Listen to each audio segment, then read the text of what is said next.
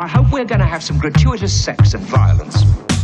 You guys always bring me the very best violence. No relationship. No emotions. Just sex.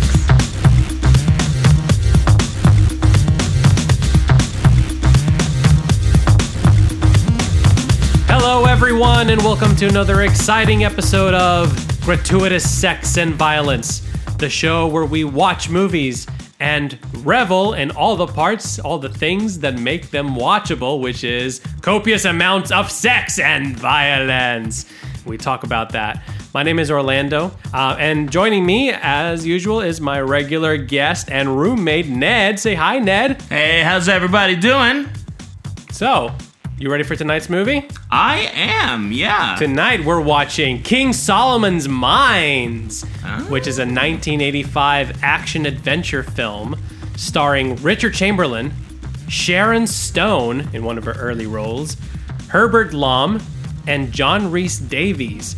This movie was directed by J. Lee Thompson, and this is actually the fourth of 5 film adaptations of the novel by Henry Rider Haggard, also called King Solomon's Mines.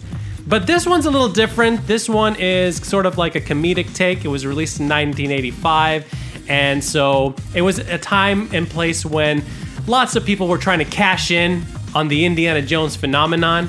So this movie was a direct attempt to cash in on that.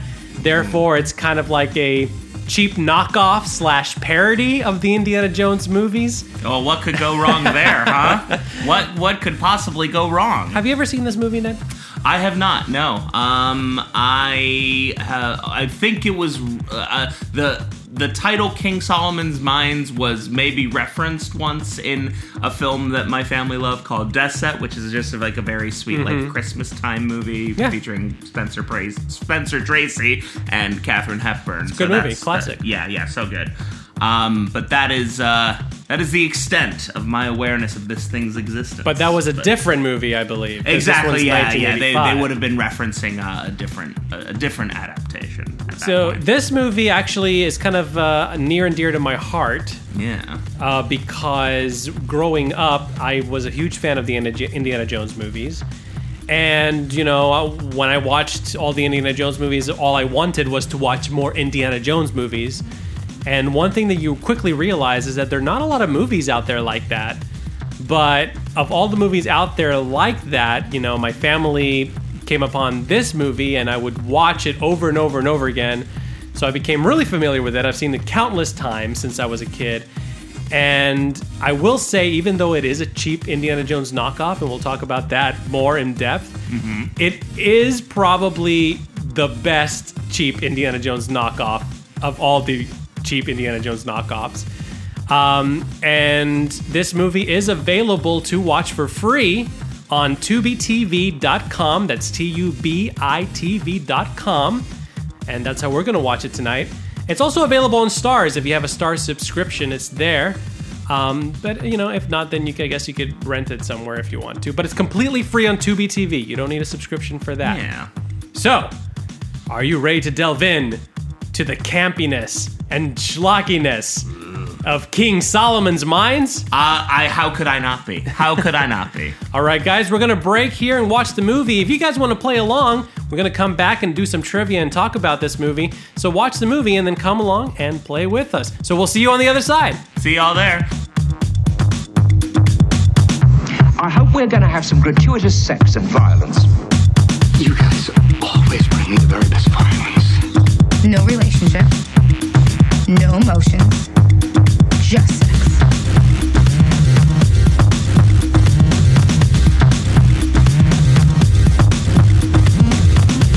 And we're back! I think we are. I think all of us are here.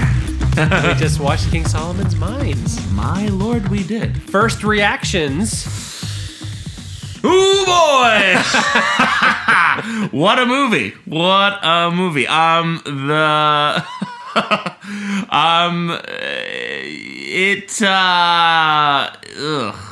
So much of it. So much to talk about. So much to talk about.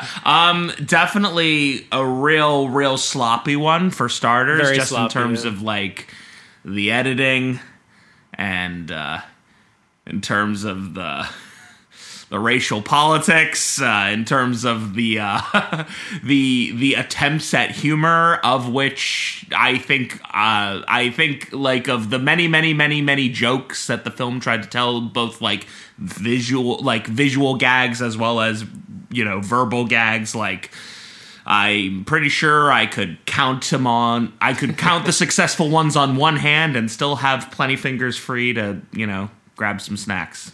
Yeah, part of it's still kind of enjoyable to me because even the bad humor, you laugh at it because it's so bad. Well, that's the thing. I mean, I think that's kind of the tricky thing, is that like I was definitely laughing a lot during this movie, but for the wrong reasons. But yeah, for a lot of the wrong reasons. And now, let me ask you this. Yeah. Because like we established earlier, this is clearly an attempt to cash in on the Indiana Jones thing. Yeah. Was this a cheap knockoff, a parody, or an uneasy mix of both? I mean, I think the movie definitely leans very heavily into the outrageous humor. So yeah. I think like it sits very deep in parody territory for me. I think that's not to say that they just given when it came out, they clearly were trying to capitalize on the acclaim of the Indiana Jones series, right.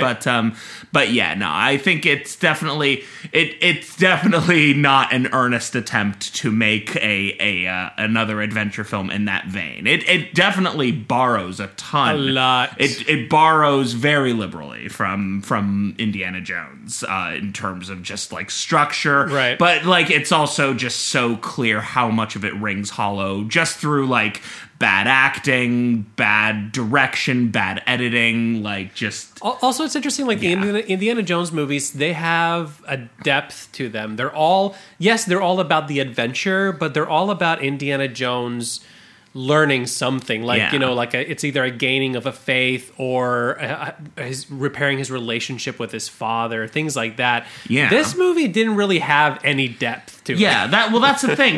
Because like that's the thing. The basics of storytelling are that your characters have to, there has to be an important need for them, and that they make it through the journey, and by the end of the film, they, learn something or come to some sort of understanding, or either get the thing they need or understand more about what that thing is. There's a change in the character. There's a growth in the character. Right. There's like no attempt at any sort of character development in this. Like the protagonists of the film, there's barely any evolution between when they begin and when they end, if at all. And it's just it's all very just pacing in place. Yeah, very much a campy B movie. Now, something interesting before we go into the trivia, J. Lee Thompson, the director, it's crazy that he directed this movie because he also directed Cape Fear, the original Cape Fear, and The Guns of Navarone, which are both excellent movies. Cape Fear is one of the best suspense thrillers of like the late 60s, and The Guns of Navarone is a very tight action thriller. Both star Gregory Peck, by the way. And it's just crazy that a man of like that talent would then like turn around and direct something like this. That is surprising. I mean, just I think I saw The Guns of Navarone like once, way too long ago for me to remember any of it. But like just knowing how widely acclaimed that film is, right? That is shocking. Very that shocking. This is the same director. Like this guy. I mean, come on, you could have put in a little bit of effort to make it. Yeah, good. Or I mean, just yeah. I mean, I think maybe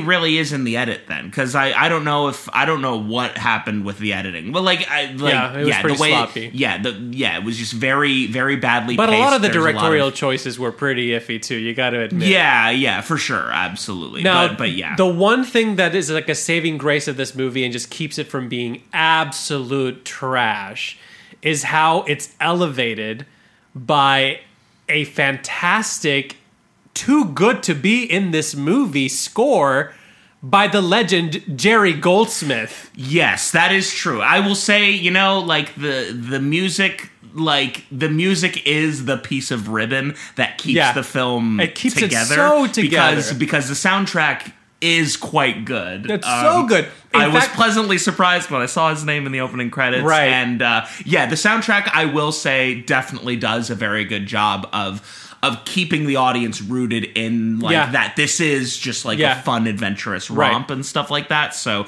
I think that definitely was a big service to the film and kept it from being too painful. Jerry Goldsmith, of course, has composed film scores for such classics as Chinatown, The Omen, Alien, Gremlins, LA Confidential. I mean... Yeah. There's just too many to really go into. My God. Planet of the Apes. Yeah. The man's a legend. And this score was also kind of referential to the John Williams Raiders score in a way, but it did a lot of its own thing. And Jerry's probably my favorite film composer. Yeah. And it's very John Williams right. Yeah, it definitely borrows a lot again. Yeah, it borrows a lot. But I think a lot of the melodies that he uses and stuff, I think are in a way kind of oddly superior at times to even the Raiders March. I would rather this adventure theme to me is more swelling and adventuresome and swashbuckling than the Raiders March is. And that's not a slight on John Williams because I love both of them. And I feel like if this was a better movie, you would probably agree with me, but I've seen this movie enough to where I've developed that opinion over the years. Well, that's a thing. I mean, I will say, I'm not going to dismiss that very spicy take. I won't dismiss that spicy take out of hand. I think it's a great spicy take.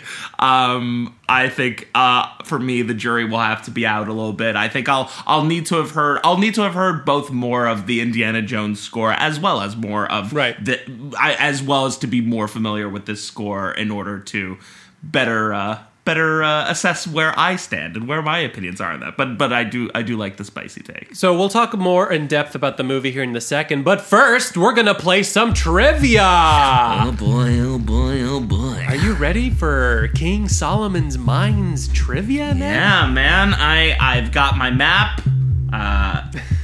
And I don't know where I was going with that, but I got my map, so let's go forth. And the treasure is bragging rights. All right, some bragging rights that I will force my enemy to swallow. And you've had some pretty, good success and pretty good run here recently. Yeah, so yeah. You're doing good with the trivia. We'll see. Yeah, we'll see. How we do I that. appreciate that. Okay, here is question number 1. All right. What German composer is Colonel Bachner particularly infatuated with? He is particularly infatuated with Wagner. Correct. No accident that his name is very similar. Wagner, Yeah. it rhymes. Yeah. Richard Wagner. Now, here's a bonus point, though. Yeah. If you can name the piece specifically that they play over and over again in the movie. That would be Ride of the Valkyries. Correct. Ride of the Valkyries. Of course, etched into the cinematic gestalt from its use in Apocalypse Now, obviously. Another great use of the piece. But it comes from the Ring cycle. You got that one, great. You even got the bonus point on that one, so that's a 1.5 points right there. Good. So we are ready for question number 2. You ready? I am. Yeah. When they crash the plane, and they being Alan Quatermain and Jesse, when they crash the plane, how do they know they're going the right way to the mines? They know because they crash within viewing distance of the twin mountains of something otherwise known as Sheba's breasts. The breasts of Sheba. The breasts of Sheba. Yes, that's the one. How convenient that there were two perfectly canonical, symmetrical, cone-shaped mountains. Yeah, it's Africa the continent, just it's endless, a beautiful continent. endless wonders, endless mysteries. Clearly, yeah, that's why they used to call it the Dark Continent, I guess, because it had lots of great body part mountains and stuff like that. Yes, 100% researched. The research department was up all night on that one. Let me tell you, we had the boys in the back room really crunching those numbers there. Okay. Question number 3. Question number 3. How does Quatermain lose his hat?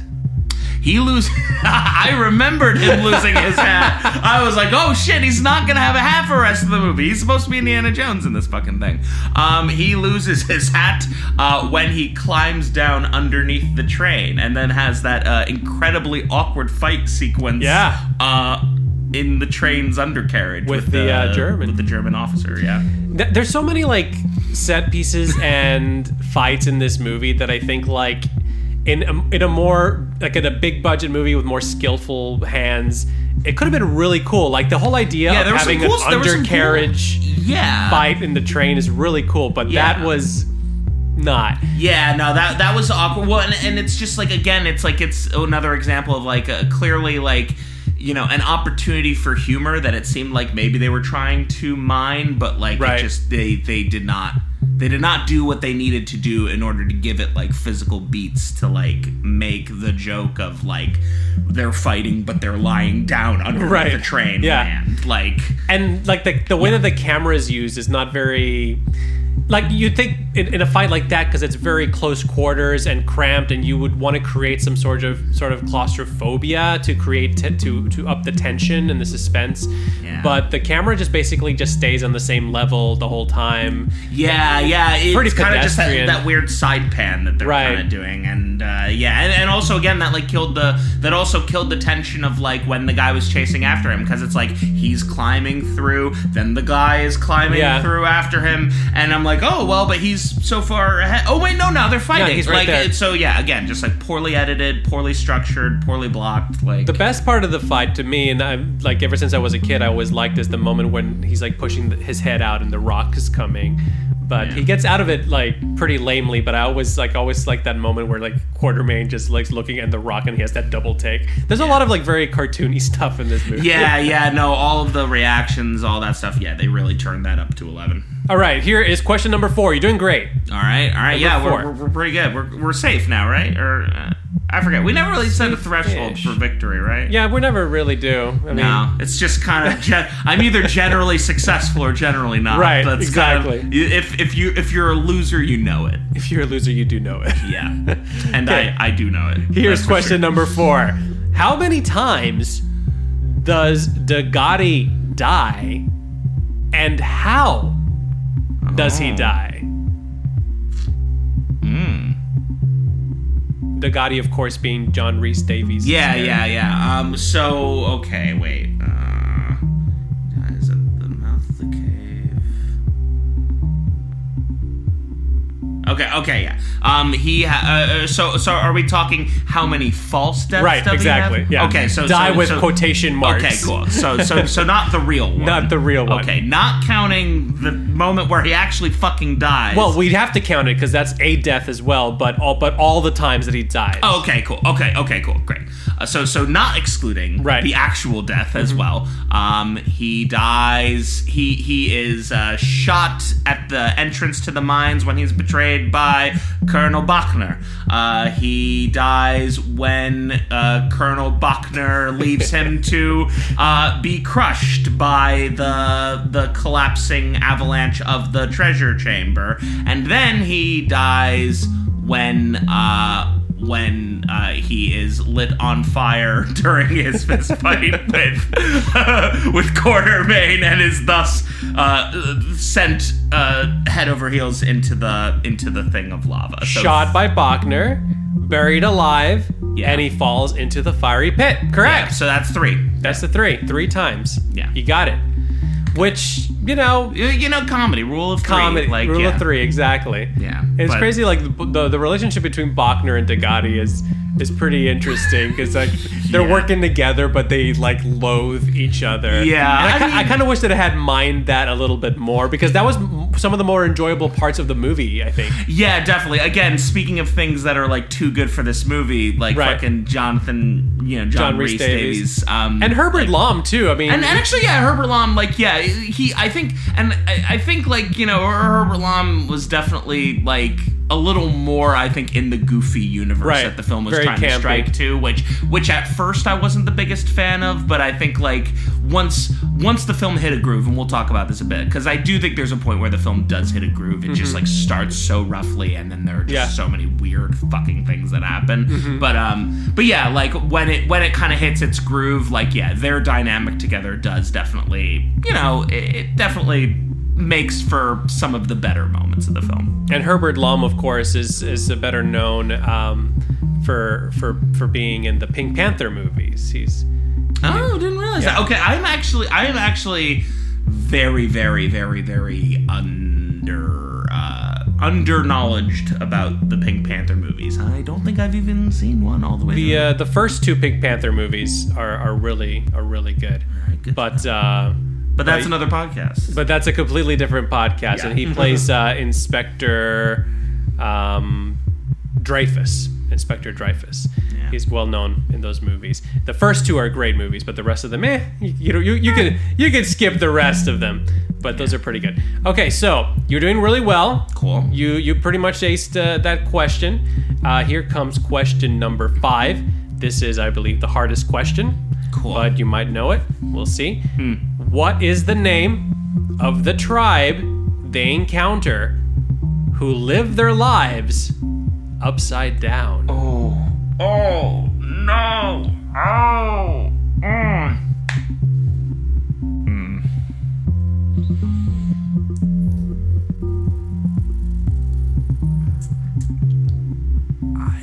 I actually don't.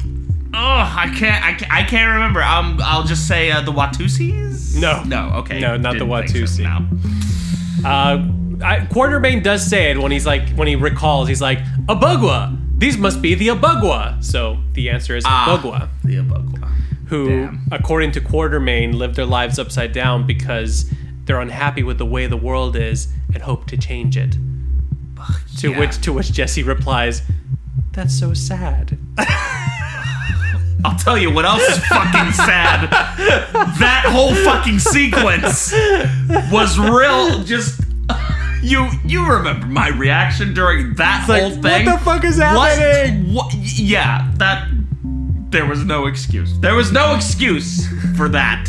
For the choice to do that in any way. So you got 4 out of 5. I got 4 out of 5. Here's the bonus. There's a bonus that may keep me at 5. The bonus is not that hard, but we'll see. We'll see. John Rhys Davies, of course. He is in this movie. He plays Degati.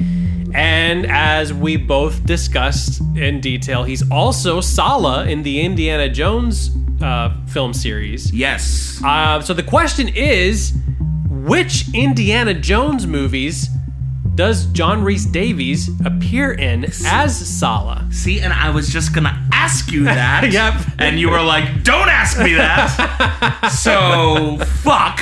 But also, I think I'll just shoot my shot and say that he was in Raiders of the Lost Ark and he was in The Last Crusade. Correct. Boom. He was in 2 movies, Raiders of the Lost Ark and The Last Crusade. I will say that I was partially aided by the fact that after this movie ended, I did a quick Wikipedia search for John Rhys Davies. So I didn't know which films he was in, but I did know he was in 2 of them from the Wikipedia article. It just mentioned in like the blurb, like he was in 2 Indiana Jones movies. So so that was what I was going to try to ask you, was just like, wait, which 2 Indiana Jones movies was he in? Yeah. But so anyways, Pretty popular character from those movies. Everyone loves Sala. Yeah, Sal's great. And it's kind of like weird because he's like, in this movie, he's kind of playing like a villainous version of the same type of character. Yeah, a little bit. Yeah, a little bit. But yeah, the movie. But yeah, he's so good too. Like that's the thing. He is Like, pretty yeah, good. he's Even just- even he's- in and that voice, even in oh. shit like this, he's Yeah, good. no. Well, and also just like that voice. Like I'm a real sucker for just like a deep voice. The big, powerful baritone. Big powerful deep voice. So the movie is pretty rough, and it does kind of hit like its stride, like you were saying. But even then, I feel like it just throws a lot of peril, like we're talking about. It throws a lot of peril one after the other without really connecting it in any way. It's like a bunch of just like it's very episodic. And then finally we get to the mines.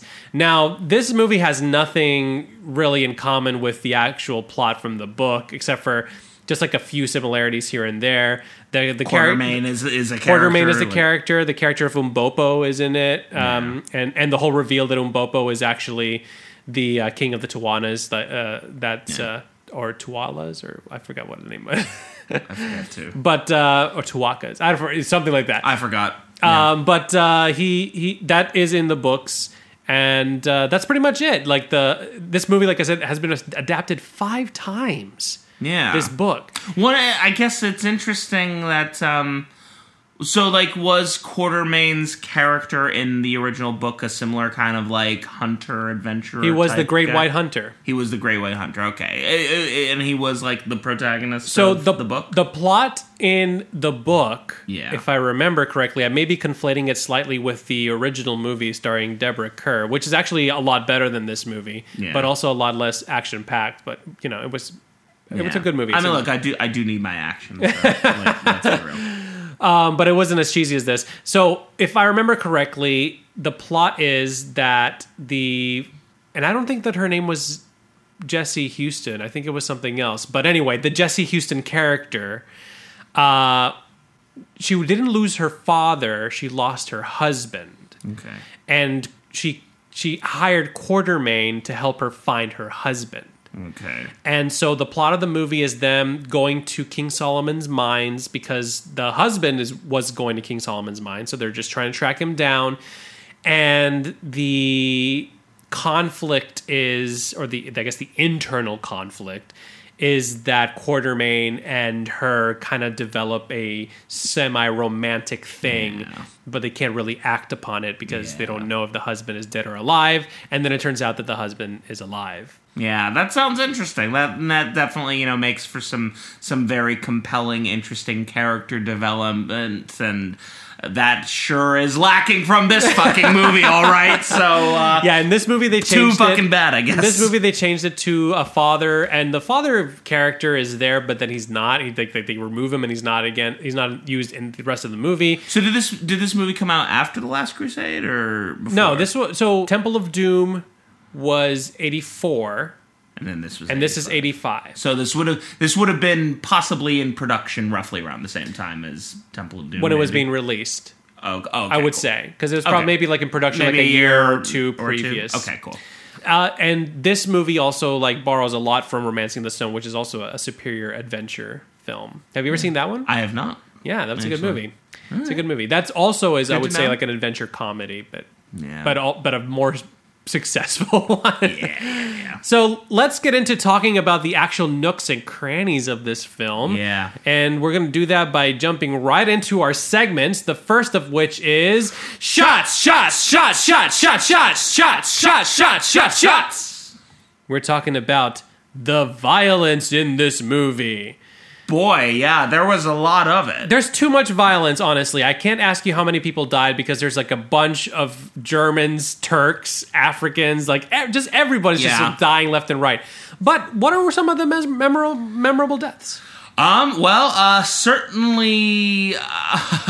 Actually, it wasn't going to be a death, but I will say probably the most memorable thing was the German colonel being made to swallow the fucking diamonds. That would fall under which I would violence. say was, that's pretty violent. Violent in a very like fucked up, menacing kind of way, and also just like Well, and also just like before that, with like John Rhys Davies' character, like when they're being held up by the quicksand and a bunch of German soldiers are there, and he just fucking grabs the gun and mows them down, and then he's like, okay, now we've got a footbridge through this, and I remember being like, okay, like on the one hand, like there's the sight gag of like now the dead bodies are a footbridge, but also it's like that's pretty fucking dark. Like they're fucking dying and suffocating, and then they're just gonna be a footbridge. Yeah.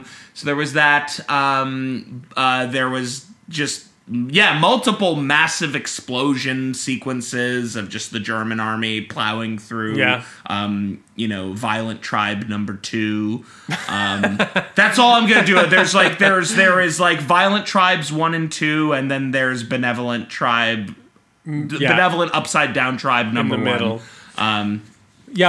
Mowing down both tribes. Yeah, both tribes get fucking mowed down. Yeah, true that. Yeah, you're right. I couldn't even. Yeah, the German army is just. I mean, they're villains for a reason. It's good that the peaceful, benevolent tribe was able to hold their own against the. That's true. We didn't see them get mowed down. German military might, and that was good. I mean, I don't know. No, it wasn't good. There was nothing good about that entire sequence. It was so dumb. It was so fucking dumb. Why are they hanging upside down? What the fuck is that? Ned, they don't like the world the way it is, and they're hoping to change it. What do you not understand about that? They're idealists. I just. They're like Warren supporters, okay? Yeah. You know what? You're right. You know what? You've won me over. You've won me over. We're all hanging upside down. We're all hanging upside down here. They want big structural change, all right? Oh, boy. Kill me now. Talk to me. We got, of course, the German guy under the train. We talked about that one. We have Sledgehammer guy, who you talked about, wearing looking fine in his purple pimp clothes. Yeah, I gotta say, it was just like his uniform just kind of stood out so much because, so he clearly wasn't part of the German group, but also, he didn't necessarily, look Turkish, right? He didn't, but I'm guessing he was Turkish. That's because he was in Degati's... Yeah, he was, Degati was the one who told him to go after them, but, again, it was still kind of a military uniform, but, that whole sequence was very weird. And also just, the way he climbed up on top of that car and was kind of, shuffling over towards him to swing his big hammer at him. Oh, man. The train sequence, the fucking train sequence. The whole fucking train sequence. There's something very endearing to me about the whole train sequence. That was one of my favorite parts in the movie when I was a kid. And there are parts of it that I'm like, oh yeah, this is still kind of, oh okay, wait. It's it's getting good and then wait a minute, what's happening? There's a lot of stop and start about it. I mean that's the thing. I think there were 1 or 2 genuine laughs, but then definitely a lot of laughs that just we even talked about the German guy after they leave and then the German guy he's going to rape somebody. Who is he going to rape? Oh yeah. The father or Jesse? I'm not sure. The father and the daughter are still in the caboose car, and the one German soldier is like, you're very attractive, and Jess is taken aback, and he says, "I was referring to your father." Yeah. and then he's like, "But I'm not picky." So wait, hold on. What's going on here? So you were gonna rape her dad, but now you are gonna rape her? I just come here, flocks of sheep. That's what is something he says to that effect. Come here, little flocks of sheep. Yeah. And then Quartermain just blows him in the nuts. Yeah, he does. I mean. Look, if I saw this movie when I was your age, I probably would have enjoyed that nut shot too. And look, there is virtue to a good nut shot.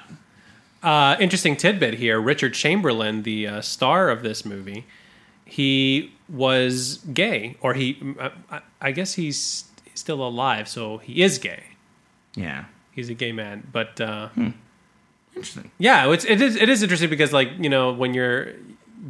Obviously, that gay joke was in pretty poor taste. Yeah, and then Chamberlain blows him away in the nuts. Yeah, that's it. Yeah, I don't know about that moment. It was just so I didn't get what they were trying to do there. Just like, Yeah, I don't know either. yeah, it was just such a weird left turn. Like, why would you include that in there? Like, it doesn't really up the tension, or I guess it was supposed to be for a joke, but it doesn't read well. yeah, There's exactly. no That's the humor thing. in it. Yeah, that's the thing. Most of these jokes just are not landing. Yeah. Like the one part in the train sequence beforehand where he sees the train of, you know, German soldiers, and then he just grabs a trumpet and Yeah, the little bugle. and the little bugle out of He thin wins them air. over with Yankee Doodle Dandy or Yeah, something like that? yeah. No, Which- Camptown Ladies. Yeah, Camptown yeah, Ladies sing his song, doo-dah. but like it's just like it makes no sense. Makes like there's no like sense. there, you know, every joke, like even the most ridiculous jokes,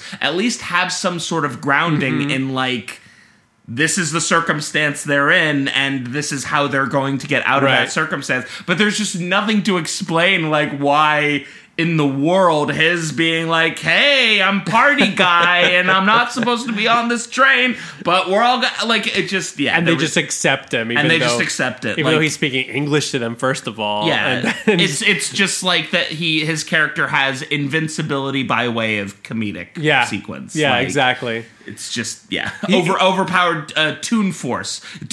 I've heard it called before. Of just like that character Quartermain, like, definitely supposed to fit in the wheelhouse of an Indiana Jones and the James Bond. You know, the type of character who just gets himself out of sticky situations with a wry quip. He's actually he's actually though pretty inept, I've found throughout the film too. There are Yeah. many instances of him saying something with all the calmness of the world, like, this is how this situation's gonna play out. And the situation absolutely does not play out that way at all. And again, it's like it could land as a joke. There's like maybe one or two instances, I'm trying to remember specifically one, but there's like one or two instances where I think it does land as a joke, but like most of the time it's just like, no, you're just an unlikable mansplaining asshole. Like, And I actually think that there was a few times where, like, he makes fun of Jesse for not knowing what to do or not following him, but then Jesse's the one who kind of gets them out of trouble. And a little bit, yeah. Yeah. like the plane sequence, I can. Yeah, a little bit that, yeah, where she just is able to take a plane off. Yeah. Yeah, comedy. Fucking comedy. Any other violence that that struck out to you? Kassam. We haven't talked about Kassam Yes. in the antiquities shop. Oh God, yeah.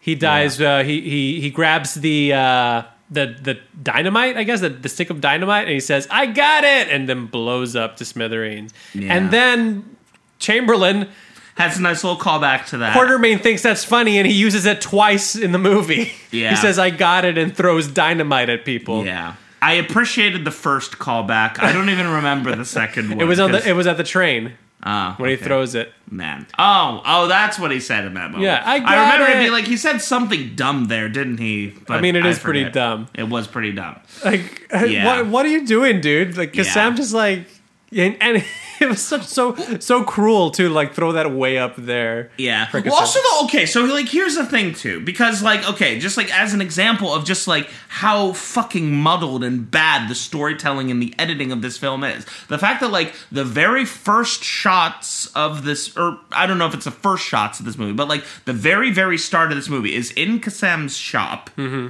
And it's Kassam and Yeah, you got a little- Jess's father, Right. and his research assistant. Yeah. Who we don't know who that is. Right. It's just them. It's just them all poring over a map, and it's clear that they're about to discover something. And then John Rhys Davies' character just waltzes in, and fucking kills research assistant, Yeah. and it's like just such a big shock. And you're like, wait, but I don't even know who this fucking I don't- guy is. I don't care. And I don't care who this guy is. Like, and again, it's like, yeah, like movies do the cold open where you might see a group of characters who are not familiar, but you at least have some semblance of explanation of Right. who they are in that situation and what they're looking for before you do the cold open with maybe a shocking death or two. But yeah, that whole sequence was just confounding, and It was way too short. and it was way too short. And then you see Kassam again later, and he's just like being this shifty, motherfucker. Yeah, that whole sequence, yeah, that was pretty rough. Let's move on to our next segment, which is called Boob Tube. And we are, of course, discussing the nudity and sex in this movie. Yes. There is no nudity, surprising, because I would not have I would not have been surprised if they had decided to have like some topless like African women or something. Yeah, I felt like for the level of kind of outrageous comedy and kind of heightened goofiness that they were going for, I'm surprised that they didn't just have an airplane level of like, just we're gonna have some boobs here for this one shot or something like that. So they were mercifully restrained. They were for that in that regard. There was definitely, I did notice Sharon Stone's outfit does go through a fair bit of sexy deterioration. She loses a lot as the film progresses. Her shorts get shredded a little bit, showing a little more legs, stuff like that. And you were staples of the genre. You were comparing her to Kate Capshaw in Indiana Jones and the Temple of Doom. Now, in Temple of Doom, of course, one of the big criticisms is that Kate Capshaw's Willie Scott is not a fully realized character. She's only there to just be in dangerous situations and scream and be saved. She really doesn't have like any agency. But then you watch a character like this and you wish that Willie Scott was in this movie. Little bit, yeah. I will say, I think again, part of I will say that I definitely did speak to that like very early in the film about how much more irritated I was with Sharon Stone's character than I remembered ever being with Willie Scott's character. I do think that like there is a point. I think probably it's like. I think it's basically like after the train sequence is where I think the film hits its stride. It does, yeah. Is where it kind of feels like it begins to gel a little more, and when the dynamic between Jess and Quartermain, they do eventually kind of settle into a better rhythm. That is more watchable, and also like her character does have a serious motivation, at least for the film.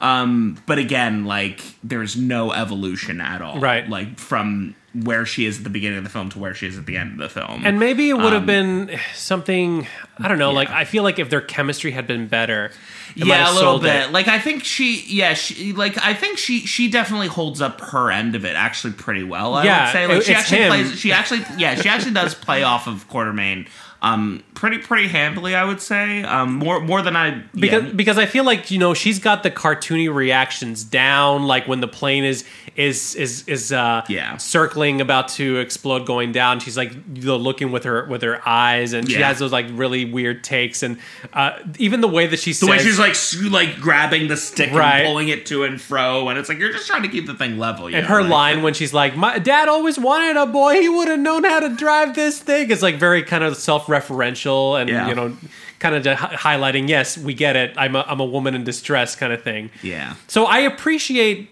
that level that at least Sharon Stone was having fun with the campiness of it. Whereas it didn't seem to me that Richard Chamberlain was having a lot of fun in this movie at all. He was just going through the motions. Yeah, well, and also just like his character is just so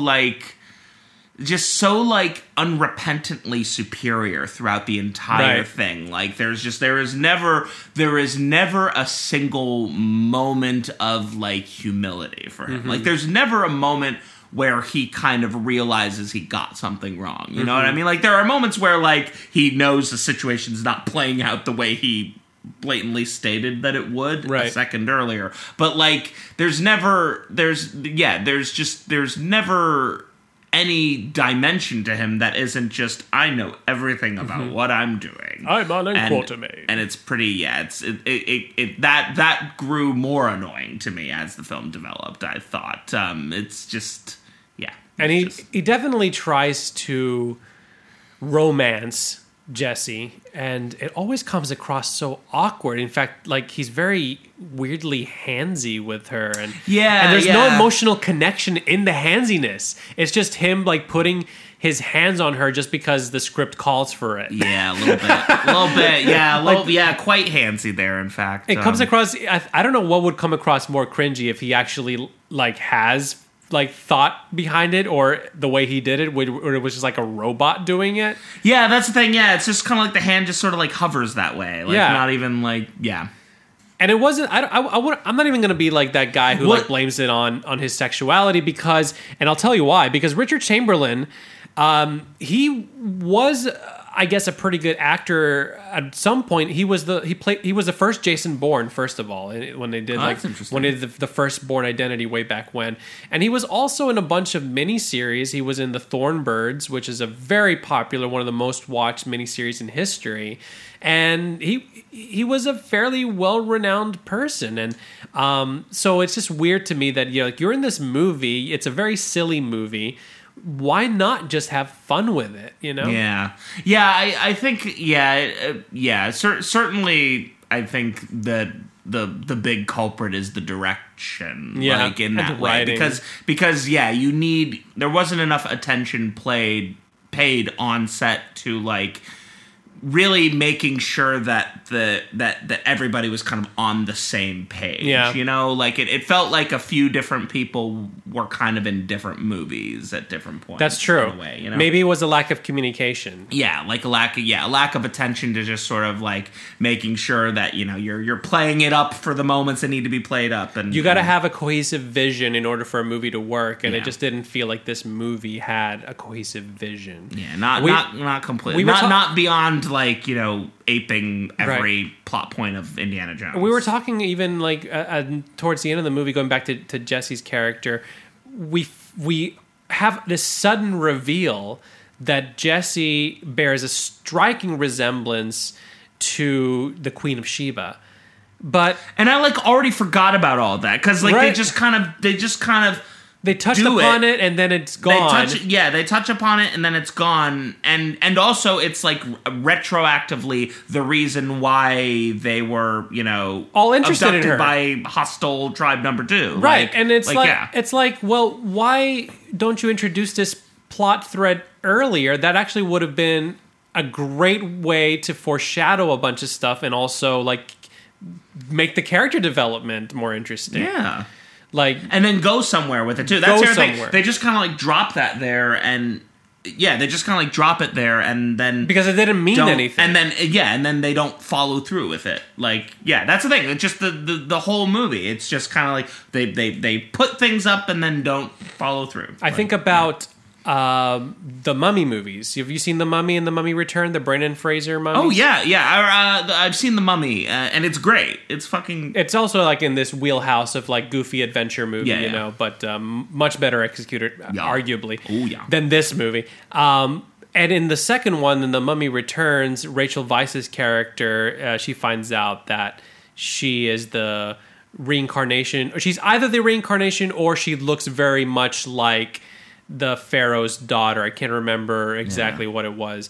But that plot thread in that movie is established at the very beginning of the movie. Yeah. And it follows through the whole way until the end. And when Rachel Weisz's character kind of becomes the key to the whole thing. Yeah. And like, I would have loved to have seen something like that in this. Like it felt like, like a great thing about the Indiana Jones movies is how they set up the mysticism at the front of the movie, but they don't pay it off until the end. Yeah. But the whole time that there's something mystical that hasn't been addressed yet. Yeah. And you're like engrossed with the action and all the character stuff and all the goofy stuff. So you're having a lot of fun. And then at the end, it's like, oh shit, yeah, this is some supernatural magical shit.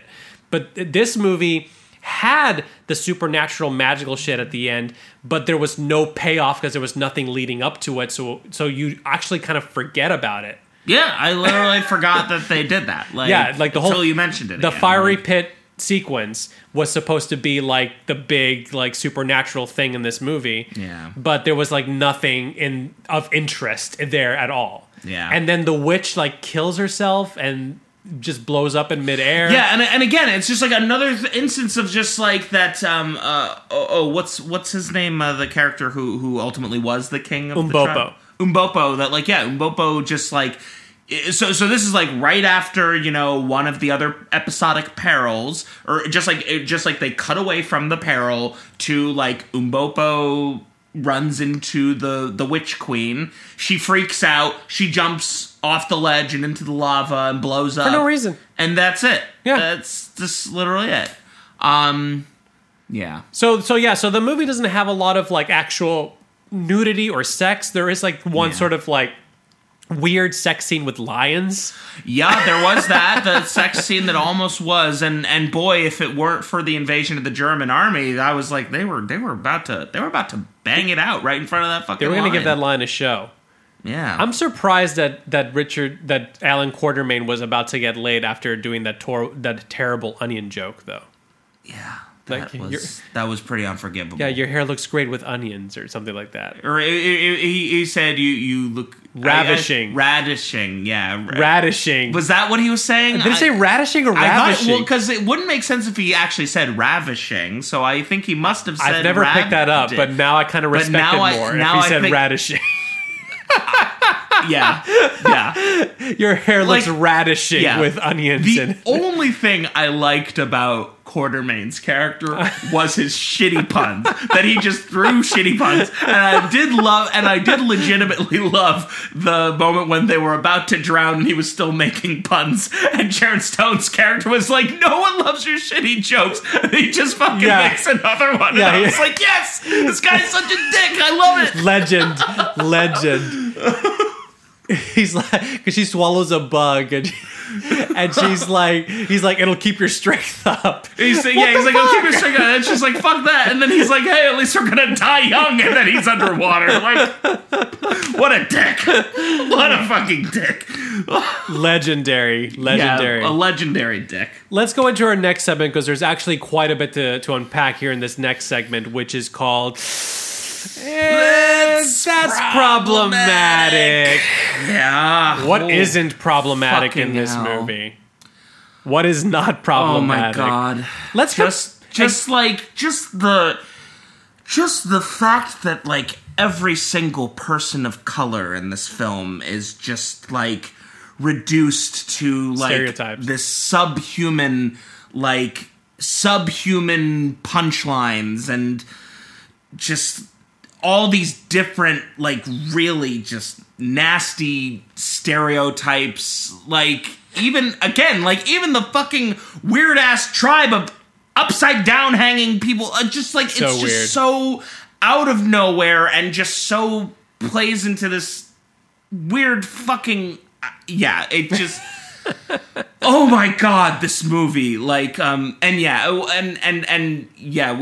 we should probably start with Qasim because I think Qasim was because that whole sequence with him in the shop. They call him a towel head. They call him like there's just like racial stuff like all over the place. and just like the fact that he is just so sniveling and conniving. Yeah, it just really was just so fucking vile and ugly. And then his character dies holding a piece of dynamite, and it's a fucking punchline. Like it's just it was very, very just very awful. To compare this again to the Indiana Jones movies, I think like one of the criticisms that Indiana Jones movies get a lot of times is the depiction of native characters and people of color in them, which I think is a fair criticism. Yeah. But then you watch a movie like this and you kind of wish that they were as sensitive as the Indiana Jones movies. Well, that's the thing, yeah. Well, and also, like, you know, to talk about...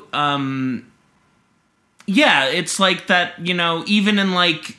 You know, the Temple of Doom, which I would say probably is the cringiest is definitely the cringiest depiction of like an indigenous culture, and like even in that one, like they still make some attempt to like kind of explain some sort of coherent mythology that's behind them for like what's going on behind the rituals that they're doing and stuff like that. And there's just none of that here. No. It's just literally like there's a cannibal tribe and they've got these gigantic fucking pots that they cook, that they boil people broil alive. people in alive, and then you've got Don't this even other take tribe, out their clothes. and then you've got this other tribe that just hangs around a pit of alligators all day, waiting for a couple white people to feed them to. And painted skulls on their faces. Yeah, with painted skulls on their faces and like all half naked. Like it's just the beginning of the movie when they're in Tangola, like that whole thing. I think is like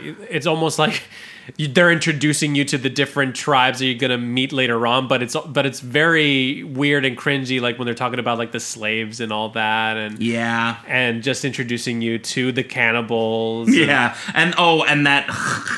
And that fucking exchange where he explains that you can buy a slave for life for $100, and she's like, that's awful, and he says, well, you can negotiate the price, and I was like, oh, the first of many shitty puns, the first of many shitty puns, and like, look, I appreciate a devotion to your shitty puns, but like, man, at some point that one was to be fair to Alan Quatermain, not to Richard Chamberlain, but to be fair to Alan Quatermain, he does free the slaves later on. He does. That's how we know he's the good guy. guy. Yeah, and he even goes a little bit out of his way to do that. Like he does. Stops the truck, and then that's the thing too, was like just I didn't understand what was going on. Like I thought he literally just got out of that truck to just punch a few people of color for no reason at all. And then it turned out the people he ended up punching were actually the slave traders. So, but like, good job, Quatermain. Yeah, but also like that, even that whole sequence of just like how all of a sudden the entire town is just hostile to them all of a sudden, and it was just. Let's talk about Umbopo's character. Yeah. Umbopo's character is, when you think about it, pretty interesting, but they really don't do much with the character, and not just really in this movie. I feel like every iteration of this story that I've encountered, even in the book, and I guess that's kind of like the twist, is that Umbopo is like a guide. He's the guide, but then he turns out to be royalty in this tribe. And he turns out to be more important. But there's a lot of like really cringy things that they do with him, like how they set up the fact that he doesn't like being in motorized vehicles because he doesn't trust anything that doesn't eat grass or something like that. That's what Quatermain says. Yeah. And he's like on the train and he's afraid. And then he turns out to be this powerful like warrior king. Yeah. So it's like, why are we playing? Why couldn't he just be a fearless character? I think that I would have liked to have seen him be like just a badass the whole way through. Yeah, or just like, it was just so weird, and it was like there was no payoff there. There's no payoff for the reveal of him being a king because there's no real character to root for. Yeah. They don't do anything to make the audience regard him as anything resembling human. Again, he's basically just a pack mule that they are gracious enough to Quatermain just bosses him around. Yeah, like it's just really, it's really, really ugly the way his character is treated. Like I feel if I were remaking this movie, and I've thought about this quite often, let me tell you, about if I were remaking it specifically, not remaking King Solomon's Mines or making a version of King Solomon's Mines, but remaking this version specifically. Yeah. One of the things that I thought I would do is, first of all, have more in-depth conversations with Umbopo other than do this, do that. But second of all, reveal the fucking scar at the beginning of the movie. Yeah. Have Umbopo talk about it. He can give you a different story. He doesn't have to give you what it actually is. But then when a scar comes back and he reveals that it means that he is of royal lineage, then it means something. Yeah. But like the Queen reveal, the Queen of Sheba reveal, we see the scar and we're like, what the fuck does that mean? Like he's the king. He's a king because of that. Like because they told us that that's what that means. Yeah. And like. Like that's the thing. There's no setup or payoff at all in this film. Things just happen, and the audience is forced to kind of accept it, and we do accept it because Jerry Goldsmith's score is so great. Right, but like it holds everything together. Yeah, it holds everything together. Thank you, Jerry. And then there's another shitty pun for me to groan at. That's basically just rinse and repeat like 8 times, and that's the movie. Like, and we did talk about Jessie, who is the only female character in this movie. Yeah. Pretty much. I mean, other than the Witch Queen. Oh, yeah, Gagula, the Witch Queen. Yeah. Which, Yeah. Talking about problematic, I don't even know. They call her prune face. I mean, Oh. I don't know if that was makeup or her actual face. I wonder. I mean, whoever that actress was, let me just say, was having a lot of fun playing that role. But She was. She did it with gusto. That's for sure. But again, I feel like though, even in that sequence, like, so they set her up to be like this bad guy. But yeah, then, but it's just the fact that like they give us no context Nothing. for who she is, Right. or like what her claim to power is, or what her relation to the mines are, like, and why it's so important that this sacrifice has to happen, like. You know, they don't give us any of that. They don't give us anything to like hold on to be like, okay, I get why you're doing what you're doing. Like they just it's just you gotta give us some basic semblance of humanity. And this film has no regard for It's any character basic color storytelling, in the guys. whole Come thing, on, yeah. come on. And then of course, just top it all off, our man John Rhys Davies. With the brown face, brown face 2.0. Brown face in this and in Indiana Jones. And yeah, exactly. Seems to be typecast as the foreign person with the booming voice. I would say even Gimli in The Lord of the Rings, which he also plays, kind of fits, even though he's not brown face in that role, but it fits that type of role too, because like the dwarves are like others in the movie. You know, there's like the men and the hobbits are our heroes. The elves are like, these perfect beings, and then the dwarves are the ones that everyone just shits on.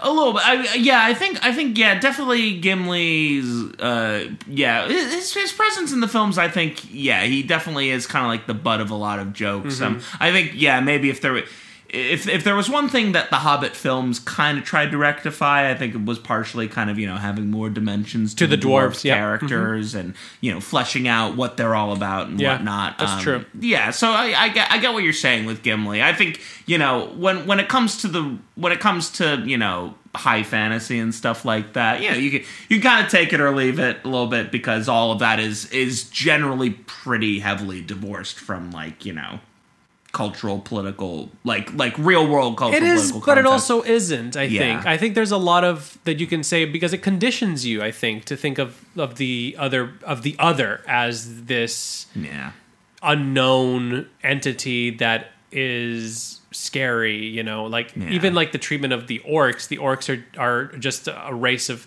I don't know why we're talking about this in King Solomon's Mines podcast. No, that's fair. That's fair. But the orcs is just like this other race that's just meant to be villainous and scary and not have any humanity to them. Yeah. And so that kind of fits a role as like the cannibal tribe in this movie would. Yeah, that is a fair point. There is definitely there is a dehumanization. Well, right. Orcs aren't human anyway. But you know what I mean when I'm saying that. But there is an othering that does take place. Because there. I'm sure these tribes are fictional, probably. Yeah. But that doesn't mean that you can't, it's pretty cringy to say, oh, this is a tribe of cannibals. When I don't even know I haven't read a lot about the subject, but I don't even know if there were tribes of cannibals in Africa. I will freely admit, there is a lot about, there's a lot about the whole massive continent and, the however many, countless countries there are, on that continent that, there's a lot that I don't know about what is and is not there. I will tell you that I think the idea of the massive fucking bowl that they're going to boil their people in is probably not accurate. Probably not rooted in too much rigorous research. Right. That's for sure.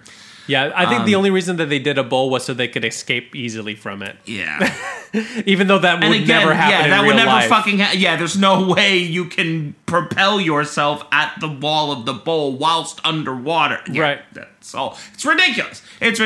I got what they were trying to do, but you can do I don't know. The directing choices. Who directed this movie? J. Lee Thompson. J. Lee Thompson, apparently. Yeah. Allegedly. The legendary, because he directed Guns of Navarone. Yeah. But he also directed this. Crazy. That's so weird. That is so fucking weird. This film was shot on location in Zimbabwe for 10 months. Okay. The crew included many Israelis and South Africans, which caused some objection from the local Arab population. In fact, the Arab League protested that the depiction of all the Arab characters were basically as slavers, and Richard Chamberlain, who we've talked about, his character being a dick, he kind of said something a little dickish. So I want to share it with you and then get your thoughts on it. Okay. He said, and I quote, "I happen to think that people are people, and I don't care where they come from as long as they do a good job. This is a comedy, and one of the best defenses against out-of-date stereotypes is to poke fun at them. It shows how absurd they are." End quote. Nah, What are your thoughts on Richie ain't it, Boys? my dude. That ain't fucking it, Richie my boy. dude. Yeah. Look, comedy and controversy are constant companions. Yeah. And I think that there is good in some controversy in comedy. I think that there is value in how comedy pushes our comfort zones and forces us to, consider our cultural, just our whole cultural viewpoint and how we view society. And whenever I try to kind of sort through my feelings on like the more controversial pieces of comedy or comedic depictions and whatnot, my rule of thumb that I always go by is that I always think about at whose expense the joke is. Right.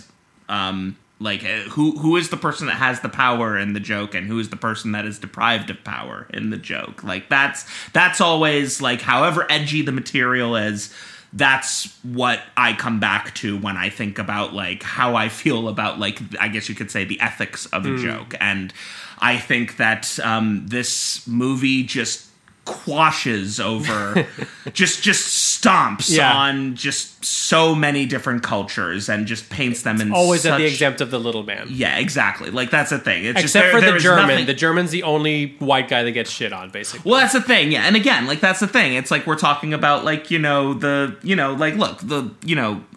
that this wasn't during World War II, but, like, when you talk about, like, comedy that, makes fun of Nazis and makes them look ridiculous, it's like, well, yeah, they, like, murdered, countless millions of people. Right. So, like, yes, we do want to make them look absurd and paint them in these broad strokes and all that stuff. So that is very different from these indigenous cultures that, are then, reduced to... and who've been, like, nothing. taken advantage of by colonizers and just been put through, like, the most awful conditions. So, yeah, no, Mr. Chamberlain is, like, way off on that one. The whole people are people thing, that's, like, that's... What an excuse, right? That's all lives matter. That's saying all lives matter, you know what I mean? It's just, like, yeah, it's fucking... Gotta dig a little deeper there, bud. Yeah, I think that there is a way to have the comedy without playing into the stereotype. I do agree with that. Yeah. Or even maybe not playing into it, but subverting the stereotype. Yeah. I think that there could have been a lot of more clever ways to do it. Yeah. Even if you're going to... I understand that the movie and the story, all of the story, like the novel, is set in Africa. So obviously you're going to need to have African characters. But you can have an adventure story that's still a pretty good adventure and not at the expense... Well, it's just like you need to have some specificity, which means that you have to, like, acknowledge the humanity of the people that whose culture you're gonna set your story in the midst of, like, and so that means having some level of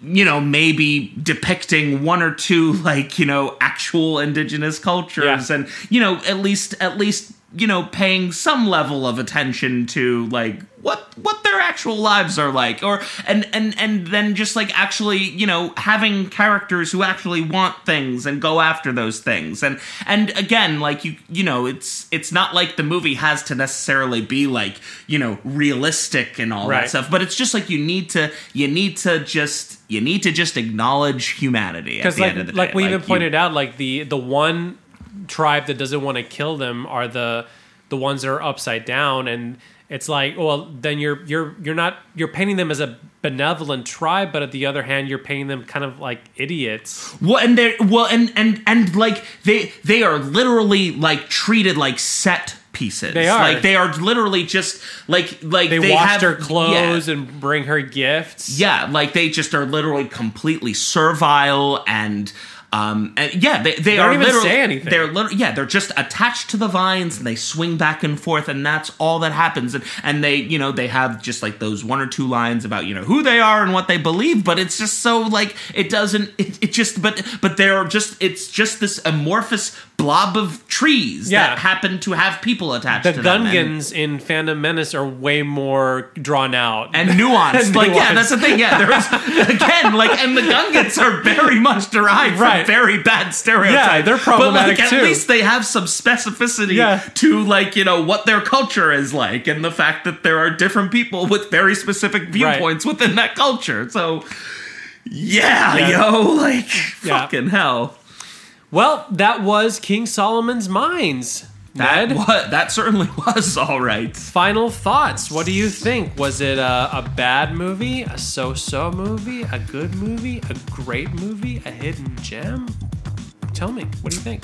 That was the last true great American piece of shit. No, a pretty bad movie. Pretty bad movie is what I would say. I'm just like, very sloppy all the way. A lot of jokes that didn't land. Again, like most of the laughter that I had through this movie was not by design. Is where I come away with it. There were a few good moments here and there.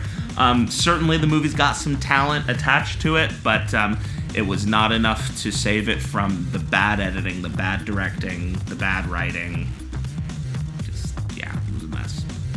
Would you watch it again? Under the influence of some things, I would watch it again. Talk to me, because you have more history with this movie. So I'd like to hear kind of your top line takeaway. Well, as I mentioned earlier at the very top of the podcast, I have a soft spot for this movie because I've been watching it since I was a little kid. And I feel like everyone that I ever meet has never heard of this movie, and I'm always super excited to introduce them to this movie, even though I know that it's a terrible, terrible movie. Yeah. But it's just like one of those things like, I love this, so you have to experience it too, kind of thing. Yeah. And there are things in this movie that I have very fond memories about. Yeah. Certain sequences, even some of the lame jokes. Like my sister and I will still tell each other some lines of this movie, and we know exactly what's going on. But I agree with you. The movie is bad. It's a really bad movie. And I think part of the reason that I like it now as an adult is kind of ironically because it's such a bad movie. I enjoy it for its badness. Yeah. And even in the stuff that I write in my personal life, I find myself when I watch this movie in preparation for tonight's episode, I was like, man, a lot of my sense of humor is actually kind of informed by this movie. It's kind of weird, except that it's not. At least I hope my jokes land, but the style of it is like very much informed a lot by the way that they use humor in this movie. So it's interesting. It's a part of me, But I recognize, there's a lot of things that are very problematic with this movie. I wouldn't recommend it. I'm not going to tell someone you should watch this movie. It's awesome. But if I ever have a chance, like if you're ever in my presence, you haven't seen this movie, I will probably make you watch this movie at some point, just because I want you to experience it with me. Yeah, experiencing the badness of it. Absolutely. Well, and I think you know, there's you know, we can have room to, you know, admire certain pieces of art that, like, you know, we can acknowledge the problems that they have, but, you know, sometimes it doesn't change, you know, what they mean to us personally, and sometimes a lot of that has to do with the context in which we first experienced them. And also, I really love his hat with the leopard skin ring around it. yeah, I like it. yeah. I dig it. Too bad he lost it Too so bad he early. fucking He lost lost it it so very early. early. He lost it before the movie hit its stride. I You know. Like, come It's on. crazy. Indiana Jones never lost his hat. No, he didn't. So, you know, fuck that guy, I guess. All right. Well, this was a lot of fun. Thank you for watching this movie with me. Thank you for having me watch it. Well, we hope that you guys join us next time when we watch another exciting movie and then pick it apart and talk about all the sex and violence and that. Until then, thank you for listening to Gratuitous Sex and Violence. Now, go forth and watch some movies. Do it.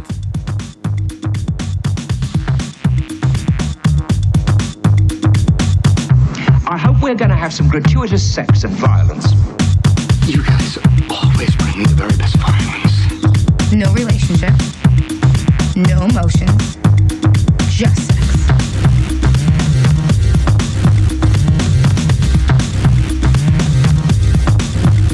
Just sex. No relationship. No emotions. Just sex. I hope we're going to have some gratuitous sex and violence. Just sex. You guys always bring me the very best violence. Just sex. I hope we're going to have some gratuitous sex and violence. Just sex. You guys always bring me the very best violence. No relationship. No emotions. Just sex. You guys always bring me the very best violence. Just sex. I hope we're going to have some gratuitous sex and violence. Just sex. You guys always bring me the very best violence.